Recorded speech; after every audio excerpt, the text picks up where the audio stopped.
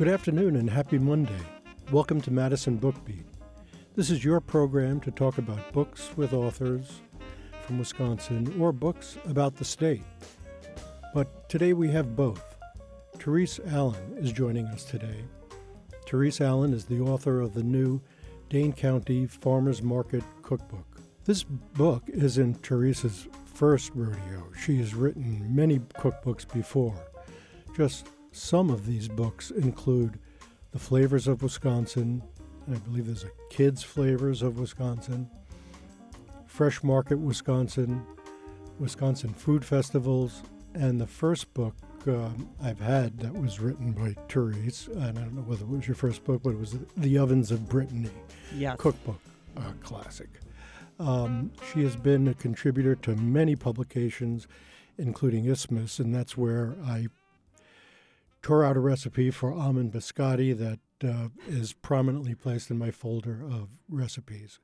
And you could tell how well it's been used and how many times by the amount of crumbs and butter that cover it. But before we get into your new book, let's talk about you. You've been working and writing and cooking and organizing in Madison and Dane County in Wisconsin for years. And in the publicity blurb about you, it says that you're a self-described foodist, not a foodie. She's a foodist. So tell us about what a foodist is and what does a foodist do?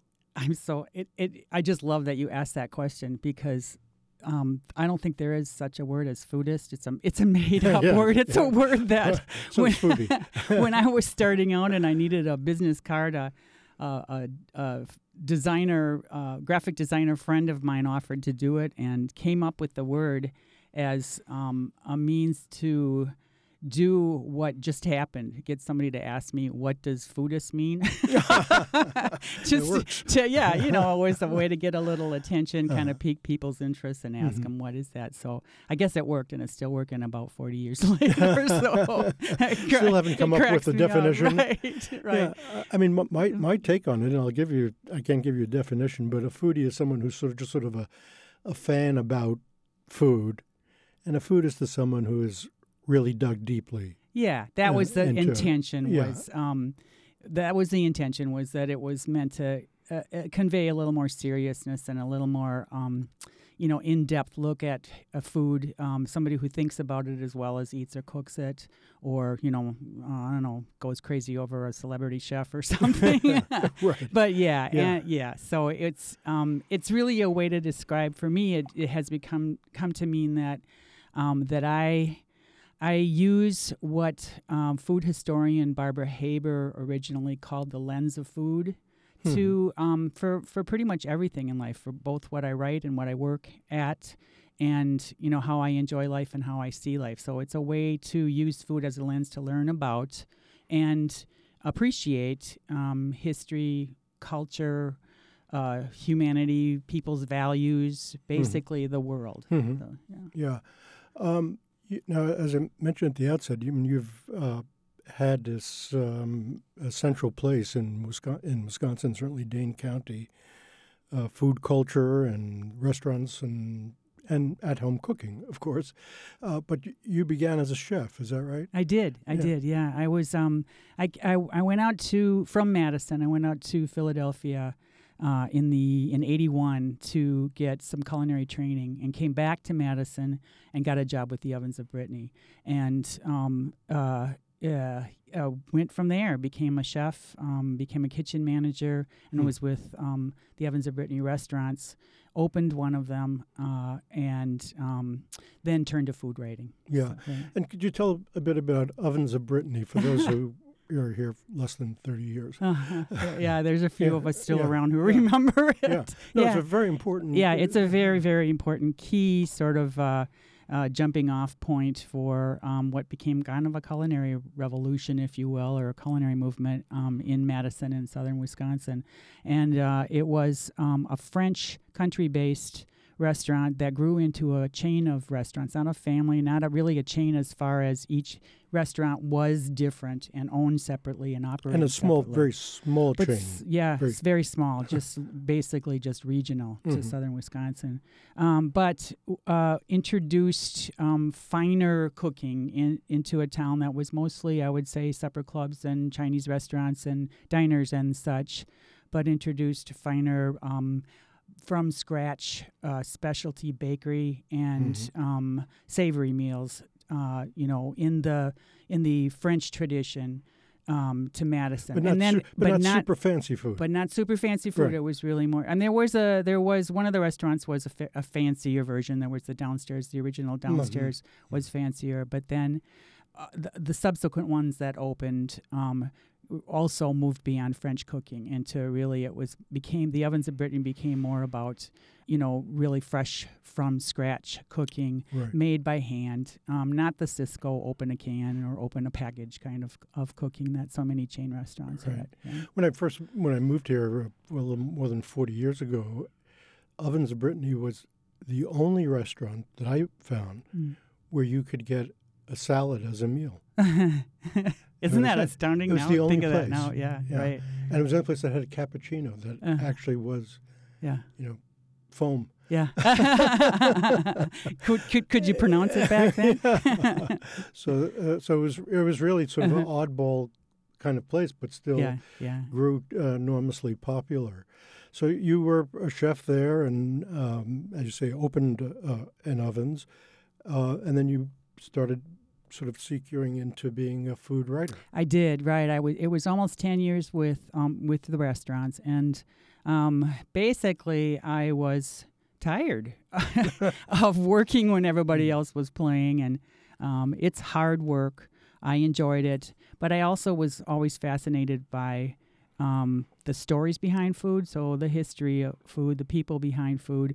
And I liked to write. I was a philosophy major in undergrad and wanted to, I thought about writing. And anyway, so I really found myself turning towards food writing, and that's eventually what happened is I became, first it was writing and cooking classes and anything I could do to raise a little money, and then it became full-time writing. I mean, you were writing columns and recipe columns. Right. So I started with, I did a column for Wisconsin Trails magazine. I did one for, that was in, let's see, I'm going to forget the years, but it would be the early 90s. Isthmus, I did a column for Isthmus. That's really where I segued basically very strongly into local foods and writing about local foods. So my topics have, in both the books and the columns, and the features were always centered around Wisconsin food history, food culture, food people, not necessarily restaurants, though I did some reviewing, book reviewing and restaurant reviewing. It was mostly more about the stories and the recipes behind Wisconsin's past and present food culture. Yeah. So then you got into the big view, which is cookbook. Yeah. Right. Yes. Right. Yeah. More challenging. Yeah. Well, first was the Ovens of Brittany. Right. book. That was the first one, and I did that one partly because it was a way to move out of the restaurant itself and to out of the business itself, and to write about something that all first writers are supposed to write about, which is something But at the same time, I was finding myself drawn to the Dane County Farmers Market as a purchaser, as somebody who wanted to get some really good ingredients and incorporate them into what was, a restaurant where we were supposed to be cooking from scratch and good local foods, et cetera, et cetera. So, So you were sourcing when you were at Ovens. Yes. You're getting your produce from whatever we can get from the early farmers market. When I could, we had goals to reach in terms of how much money we spent on ingredients, and so most of what we got was from, say, the Cisco trucks, and we didn't have a lot of different purveyors, so it was a little bit unusual to spend Saturday mornings first thing, going and buying some muskmelons or some, blueberries or whatever at the market and creating specialties out of it. And then I tried to incorporate more into it as I could. So, Yeah, so the last part of, sort of your involvement in being a foodist, I mean, that really kind of defines your turf is your organizational work, that it wasn't just putting out a column or a cookbook or a meal, but really to do organizational work and disseminating. And you have two groups, which we could just describe briefly, Reap and Chew. Sure. Reap, let's see, is 25 years old now, and it started and still is an organization whose efforts are all towards connecting local growers and local producers with local eaters on various levels. But when we started out, so early on when we started out, the goal is a more, as Odessa Piper, I think, was the one to coin this phrase, I'm not sure, but a regionally reliant food system. And and the words we were using back then was sustainability, sustainable agriculture, sustainable food eating. But people didn't really know how that pertained to food, how sustainability pertained to food. So first Reap started as an educational experience, and we did things like hosted the Food for Thought Festival. Oh, yeah. And then we moved into schools and tried to work with the Madison food system and with students and teachers to connect students to good local eating, to growing food, et cetera. And we also connected with grocery stores, et cetera, and it expanded from there. So, what was I remember Food for Thought, now that you said it, I can't remember what happened. I went to one, or more than one. What was the Food for Thought thing? It was a way to bring all the members of the food system, the regional food system, together and to show what was available. So we had restaurants that were sourcing from local growers and local producers and from the markets. We had different organizations, CSA organizations. We had booksellers who were selling books like mine. That's how I got first involved myself.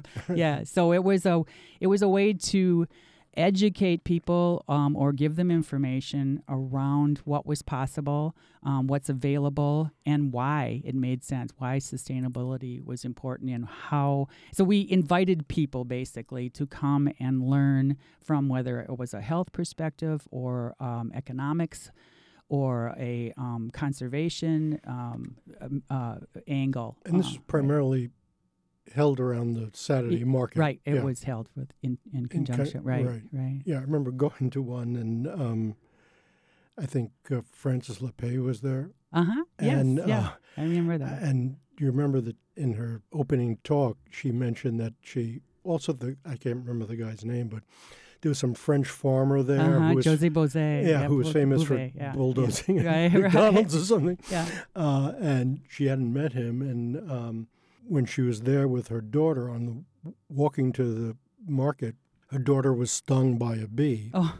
And she didn't know what to do, so she went into the McDonald's, which at that point was across the street, and she was so afraid of having Bozet see her. That's a good one. Coming out of a McDonald's, and it's just ice. That's a good one. I'm just here for the ice. That's completely irrelevant story. but it was. I could just imagine the paranoia of being seen. It was sort of like a Larry David sitcom or something like that. If she had been there. So I've always been interested in Chew. Mm-hmm. Tell us a bit about that. Okay, that's I co-founded Chew in that's also almost 25 years old, and that is the culinary history enthusiasts of Wisconsin. And we formed because we were people who were interested in learning about food from the history angle, and also mostly people who had that same kind of lens as what I just described. People who wanted to find out. Both in terms of the long past and the recent past, but also we hear talks on those topics, but also on future. So we look at topics from around the world and through time. And we invite speakers who have written books or who have. Madison is just such an excellent area to draw from for food information. And food, academics that we never run out of people to talk to. Though we also, it's not just about Wisconsin topics. Like I said, it's from around the world too. So we meet every Wednesday. We meet every first Wednesday. In fact, we have one in January. Let's see. I think it is Christina. I'm blanking on her last name, but she's going to talk about food and religion and some of the sort of more out there practices and views around religion and food. Oh. Mm-hmm. And do you eat? We do. Okay. We do. Sure. We couldn't during the pandemic, unfortunately, but we are now having meetings again in person at the Goodman Community Center. Oh, so it meets at Goodman. Wednesday. It meets at Goodman, right. Mm-hmm. And it is a membership-based organization, but the public is welcome. And is it like a potluck, or does somebody what we do to... is whatever the theme is, we ask people if they would like to bring something, and people volunteer based on that. So, yeah. So if you have a program about food that's prohibited, what would you have? Very funny. Prohibited by some. Yeah. We're not having bacon tonight, folks. Right. Yeah, that's it's a fascinating notion of food culture and how much it possesses, and I guess for many people that is the very definition or the most meaningful part of what they think of when they say I'm Irish, Italian, Jewish. Yes, exactly right. Is the menu that sort of goes along with that, or some menu in there. Right. It is so much head, expresses whether it's really real or not. Right. Yeah. It's who we are. Yeah. It's how we see ourselves, what we value. Yeah. So let's talk a bit about the market, because that's what the book is mostly about. All about. Well, I mean, very much all about. It sort of broadens out, from there in terms of, again, the culture that informs the market and that, it propagates. So I've often heard that the farmers market, Dane County Farmers Market, is the largest farmers market in the U.S. Is that true? No. No. Okay. It is, however, the largest producers only market in the nation. Well, that's a big distinction, because you can go to a market and see hundreds and hundreds of vendors, or dozens upon dozens of vendors, but some of them may be buying and selling. So you don't know where it's coming from, just as you may not know where it's coming from at a grocery store. But the Dane County Farmers Market, and to me, the true sense of a farmers market is that the people who are at the stands are the people who grow or produce the food, and that's the case with the Dane County Farmers Market. So there are real restrictions on what one can sell there. That you have to be fully the producer. There are rules. There are rules based on percentage of ownership, so you don't have to have 100% net ownership necessarily. But at the market, at the stands, one of the owners has to be there. And that is just a beautiful thing, because that means that there's a direct connection between the grower or the producer, the maker, the baker, etc., and the person who's buying it. So questions can get asked, and suggestions can get made, and problems can get solved, and a relationship develops. So it's not only is it good in terms of the product that you're getting and the livelihood, or the better chance of a good livelihood for the producer, you're also creating community. And that was, in a sense, that's really kind of the concept, or that was the spine of the book, if you will, was that this is more than a place where we do business, where we buy and sell food. This is a place where community grows, where community happens, and it's a big one, but it definitely works. Yeah, it's and I guess maybe if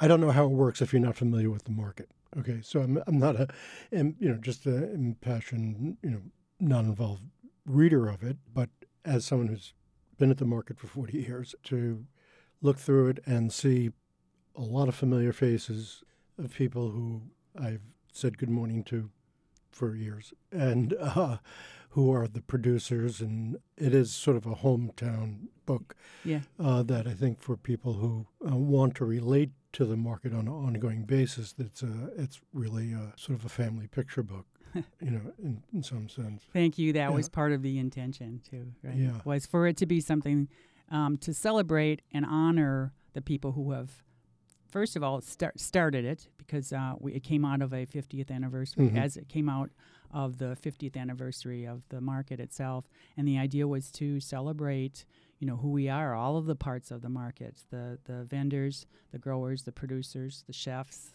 the customers, the staff, the volunteers, the people who may not always know each other's name, but definitely, like you said, know each other's face and trust and come, week in, week out. But those stories and the recipes in the book also have more universal appeal and use.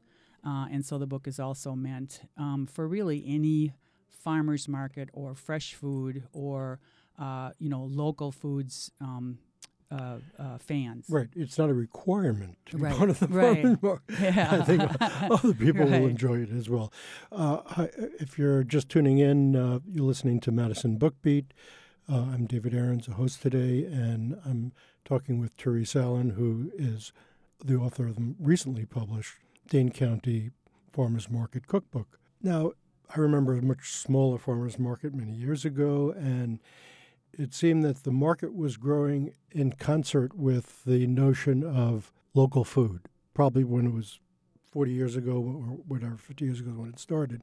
Yeah. You wouldn't know what you meant by local food. Well, it started as a place for farmers to sell their food. It was a way for people who were local farmers, local growers. They needed access to their customers. They couldn't easily sell to restaurants and institutions all the time because of our food system, which is ship it by truck and come from all over the place. You have to get it up to Baraboo to get a Cisco and then come back again. Right, poor Cisco's getting it today. Anyway, but that was the initial impetus for the market, was a place where rural growers could connect with urban eaters. And so, but the word local foods was not a term. Right, if you said that. It was like, okay. Right. Yeah, I go to, Woodman's for local food. It's very local. I don't have to go far for it. Now, who would have imagined that you'd go to stores and it would have how many miles the food traveled to get to the shelf, and people would have not figured out what's going on. And so those things grew sort of in tandem together and helped each other and moved each other. And now it's to use a word, but it's kind of virtue signaling to to buy a local eggplant. Oh yes, virtue signaling. I love that. Have not heard that phrase before. Yeah. Can I use that one? Sure. I didn't make it up. Okay. Yeah, it's but I think I mentioned earlier. There's so many reasons. We want a place where the farmers who are so important to us, especially in this state, which is a farming state. So much of our history and culture is connected to or directly connected to food. But we wanted a place where they could, like I said, have access to eaters. But those eaters, in turn, needed access to the food for that was health. It was of greater health for them, that could support local economies. That would have less environmental impact. There's no requirement for being organic. No, there's no requirement for organic. Though, there are definitely a lot of organics. Right, yes. Yeah. And those things did grow in tandem together. Madison is a kind of a special place around those things. We, like I said, Wisconsin itself is an agricultural state historically.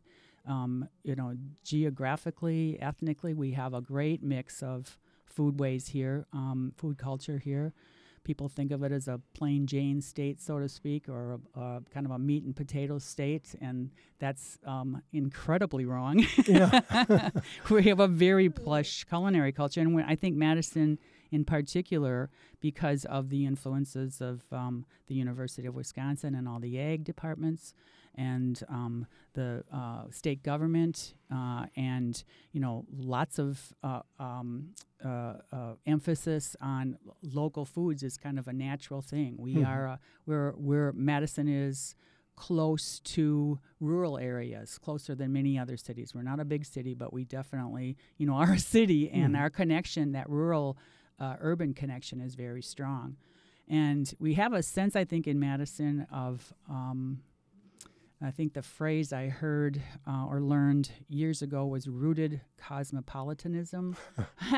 There's another word. There's another one for you.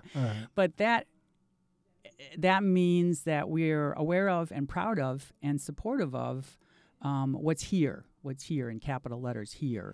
But we're also savvy about and welcome influences from out there. Yeah. And I think the Dane County Farmers Market plays into that with in so many ways, among vendors, for example, and the variety of foods that, especially over the years, there's now this unbelievable variety, and that has been part of the history of the Dane County Farmers Market itself. That change from a small market with just staples to a very large market that you can do your grocery shopping at. Yeah. Now, it also has proliferated. I mean, that's the other sort of great the thing influence about it. on the local foods movement. I mean, it's so proliferated throughout the city, and I think there are like 20 other farmers markets in Dane County. I think it's more like 30 or 40. Okay. Don't quote me on that one, but and they're of course not the Dane County Farmers Market. They are what you might think of as satellites, but certainly because of the success of the Dane County Farmers Market, there became a demand and a need for markets in other parts of the county, and then of course across the state. And now we have farmers markets. Now we're one of the most farmers marketed states in the nation, after I believe it's after California and New York. I believe Wisconsin is still, either third or right up there. Yeah, I mean, most of the outlying communities, I think they all have farmers markets, whether that's Saturday or Sunday or Monday evening, and in North Side, East Side. Right. The Hilldale Market is, right. At least last time I was there, was huge, and that really hasn't diminished the downtown one. No, I mean, it just sort of builds on itself, and there are other spin-offs as well. I was thinking about the just on the north side, from the North Side Market, we have the Breton Bakery, and recently a bakery opened in my neighborhood on Cottage Grove Road, a sort of a New Orleans bakery that had its origins on the North Side Market as well. Are there other ones that have come about? Are there other businesses who have that are connected, came to be partly because of the Dane County Farmers Market? That's a really interesting question. I would say they're businesses. I would say yes. I'm thinking of, for example, Meadowlark Farms, which is they raise and package grains, local grains. So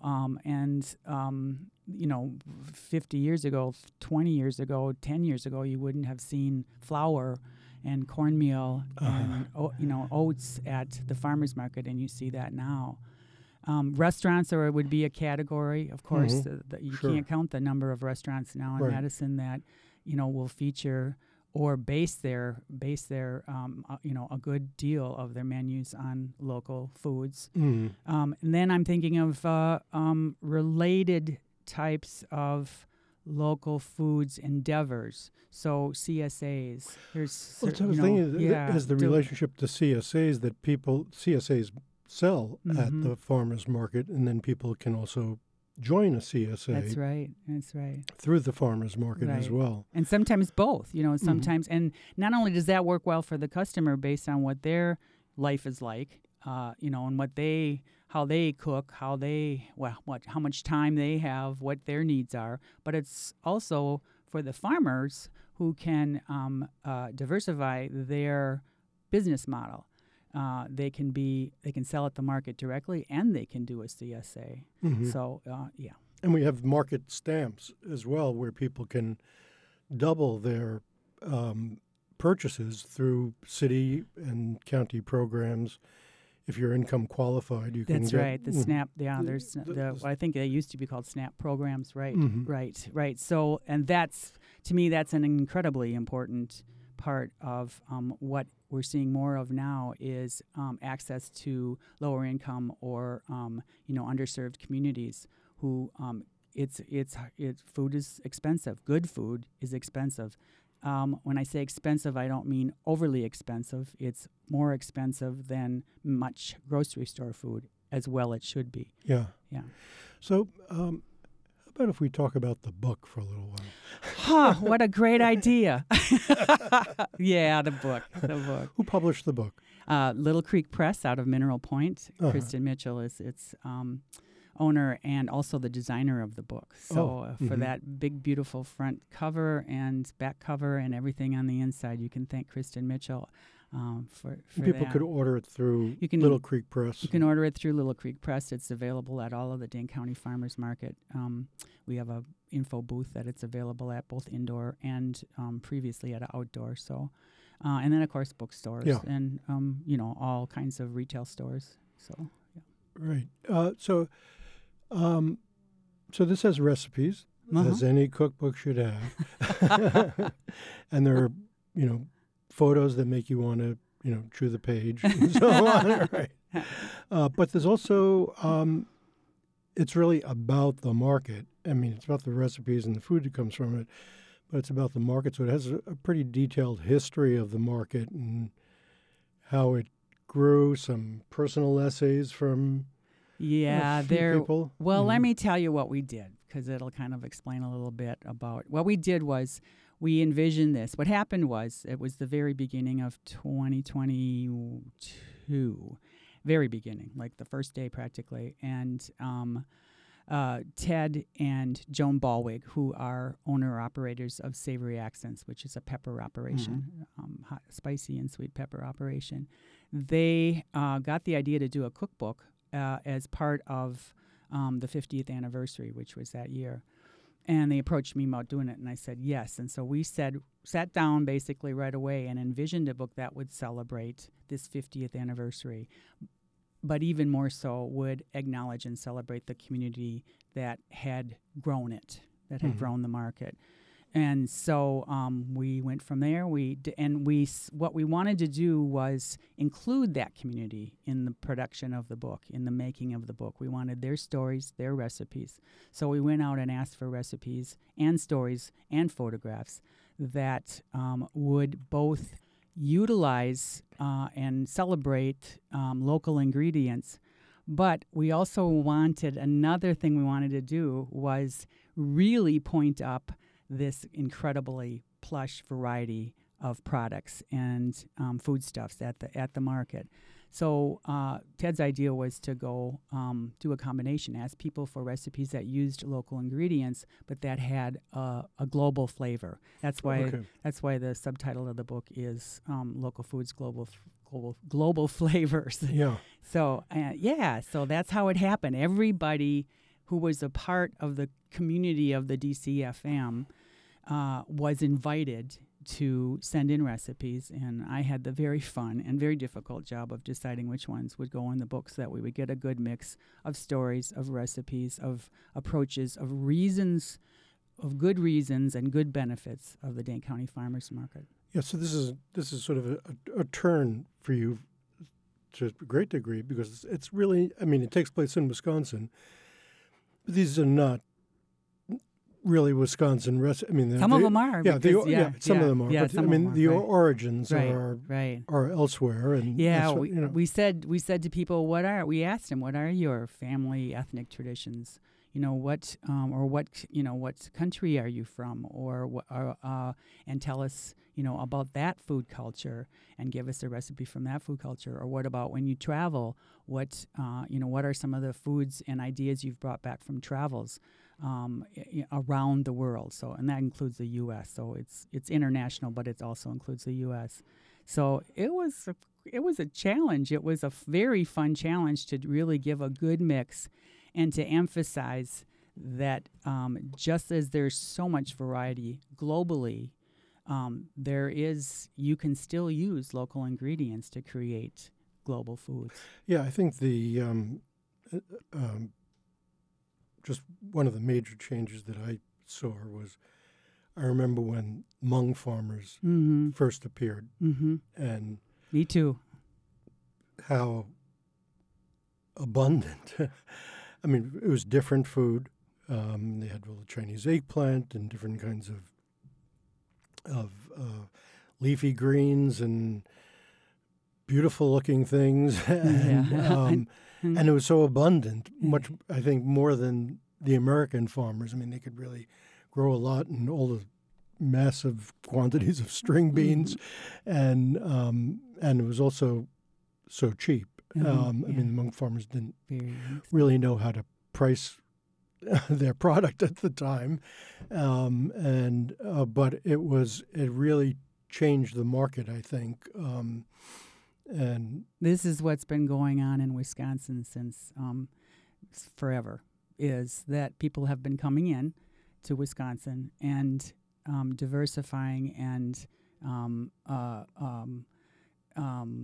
what shall I say, improving, to me, the culinary culture here, changing it, evolving it, and the Hmong is the Hmong presence at the Dane County Farmers Market is a perfect example of that. To us at first, some of those things, those egg plants that looked like eggs, and the very, very spicy peppers and the lemongrass, and the longer they were at the market, the more exotic it seemed. But then they started. I remember seeing for the first time squash tendrils. The little things that you clip off of the vines so that the energy goes into the plant. Yeah. And I saw those bundled up and being sold by Hmong vendors. I'm talking like 30 years ago. And I thought, oh my gosh, they're selling us their compost. only I was the silly one because those are very tasty, sweet, highly nutritious greens, and they taught me how to put it right. I was like, okay, I'll pay for that. Anyway, those things seemed exotic to us at first, but that we have worked some of those hot peppers and some of those long beans and some of that lemongrass into our meals, into our menus, and that's been going on since I want to say since the Europeans came to Wisconsin, but it really was going on before too, because different native tribes migrated here too, and then in the 19th century, the European groups did come. 20th century, we saw Latino influences and migrants from the South and African Americans, and today Hmong and other Southeast Asians have come, and all of that has influenced what is our food culture here. All of that is part of it. And you had some African recipes. We do. We have. Yeah, right off the bat, I think of the domada, which is a peanut chicken and vegetable stew. Right. And the funny thing about that is, you think peanuts in Wisconsin? But yeah, they grow in Wisconsin, and I've seen them at the market. Yeah. Is Troy Garden the source of a lot of the Hmong foods? I mean, where are their farmsteads? I couldn't answer that. I know there are certainly among growers at Troy Gardens, but I couldn't tell you myself. If you looked at a list, I suppose, of the vendors at the market, you'd get a better sense of how far. But I think they're all over the state, because I certainly see certainly see among vendors at other farmers markets too around Wisconsin. Yeah, I mean the ones that were in Madison at the Dane County Farmers Market. I assume that they were at Troy Gardens, which is another. Not necessarily. No? That's the thing about the market is that it's Wisconsin produce. It's a regional market. The vendors come from all over the state, right? Even as far north, I think, as Hudson or something. So right, yeah, Door County. There's that fantastic fruit that comes in. Yeah, right. Yeah. Well, where does it go from here? I mean, what's up next? I mean, I hope that we passed through or gone beyond the epoch of the celebrity chef. It hasn't seemed to have taken hold in Madison too much. But do you think that veganism will be something that will broaden its appeal to more people over time, or what's up next? Up next in terms of food and the culture at the market, or nationally? That's really represented at the market. At the market. Mm-hmm. Oh goodness, that's the thing about the Dane County Farmers Market that is a little unusual and wonderful, in that the diversity that's there has happened organically. In other words, there are no rules around what type of food or ethnicity of food. There's nobody says we need 6 bakeries and 5 carrot vendors, and there's no rules around that. There are some strict rules at the market, but that's not one of them. And so what has become available at the market has happened over the years, changes, and has been organic. So you can be on the list for a year or two.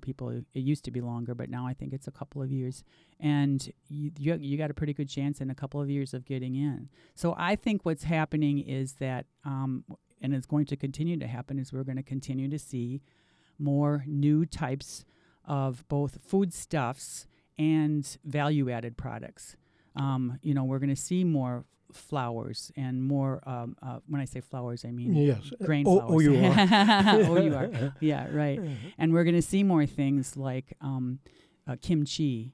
And, I'm hoping we'll see more dairy. I'm hoping we'll see some locally made specialty cottage cheese and cream cheese. And I hope we'll see some more value-added products that makes it easier for people who have a limited time budget. Things like peeled cooked beets. I could ask for lots of things, so to speak. But that's, and that's the beauty of the market. So people don't get prioritized like, gee, it would be good if we had a kimchi seller. You don't get to bump up on the list. No, it happens, like I said, organically. It happens by demand, and that is part of the beauty of the market, is that there's this interplay between the purveyors and the buyers. The buyers are saying, here's what we want to eat. Here's what we need for our lifestyle.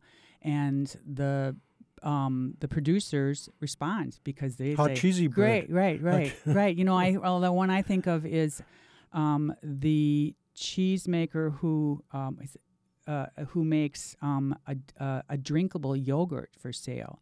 Because the kids need something, there's bakeries. Bakeries have been around at the market since early on. But when you want something to drink, they can get this drinkable yogurt. So that was a response to a need at the market on the part of the buyers. But in turn, the growers and the producers can do what they're good at. If they have soil that grows fantastic onions, they can diversify their types of onions. And get a market right there at the market for their specialties. Well, this has been a great hour. I have some more questions, which I'll ask you afterwards. Okay. Okay. But we've sort of run the shot for our hour. Okay. I think that anybody who looks through the book, which is published by Little Creek Press. Little Creek Press, will be really torn about what to make for dinner. So, that's a good problem. Yeah, it's good. So I'm going to sign off. This has been David Ahrens, and spent the hour with Terese Allen, the author of the Dane County Farmers Market Cookbook. Before we go, we'll listen next to All Around Jazz with Alex Wilding White for 3 hours. And thanks very much, and have a good appetite. Bye.